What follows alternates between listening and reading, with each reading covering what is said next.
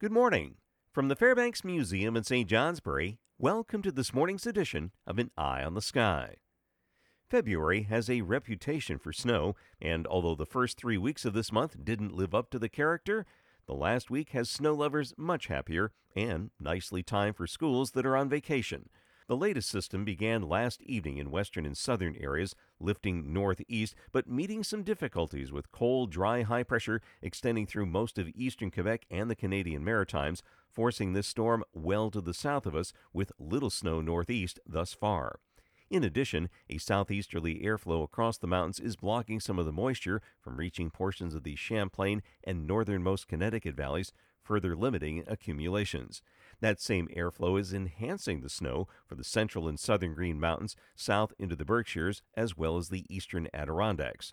A second piece of the storm is weakening northwest of Toronto, but as it lifts northeast, it'll keep periods of snow going through western and northern areas into this evening. The heavier snow for the higher terrain south means winter storm warnings for the southern mountains as well as all of Massachusetts and including southeastern New Hampshire, while winter weather advisories extend north through the eastern Adirondacks and from the central Green Mountains east into New Hampshire, mainly south of Route 2. All of this will be ending this evening. Totals from the storm: 4 to 8 inches in the warning areas, up to 10 over the southern mountains, and 3 to 6 inches where the advisory is listed. 2 to 4 inches farther north, although winds crossing the White and Green Mountains will block some of the snow in the far northern Connecticut Valley. It looks like just a dusting to 2 inches in spots there. The light snow this evening tapers off southwest to northeast, last across northeastern sections, followed by some partial clearing, again last in northeastern areas tomorrow morning. Any clearing will be brief, however, to open up the month of March tomorrow, although enough to warm thermometers into the 30s and low 40s. Clouds return tomorrow afternoon as a quick-moving system races through tomorrow night into Thursday with some light rain and snow showers, enough light snow that there may be some light accumulations in northern areas, especially over the higher terrain. That'll be followed by slightly colder air on Friday.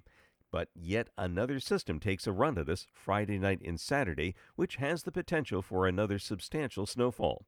Much will depend on the track of the storm and the temperatures, so we don't have specifics to offer just yet. I mentioned that February has a reputation for snow. Then again, so does March. We'll wait and see. Getting back to the forecast details for today: winter storm warnings for the southern Adirondacks, southern Green Mountains, southeast New Hampshire, and Massachusetts, and winter weather advisories extending north through the eastern Adirondacks and for the central Green Mountains east into New Hampshire, south of Route 2. Today, the periods of snow will continue off and on. Storm totals: 2 to 5 inches north, 4 to 8 inches south, up to 10 over the higher terrain, less than 2 inches in parts of the northern Connecticut Valley. Highs low to mid-30s, some upper 20s northeast. Tonight, the snow tapers off.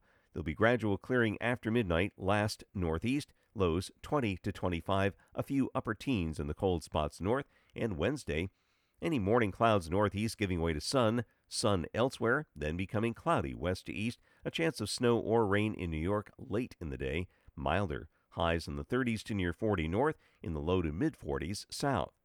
That's the weather story from the Fairbanks Museum in St. Johnsbury. Make it a great day. I'm meteorologist Mark Breen with An Eye on the Sky.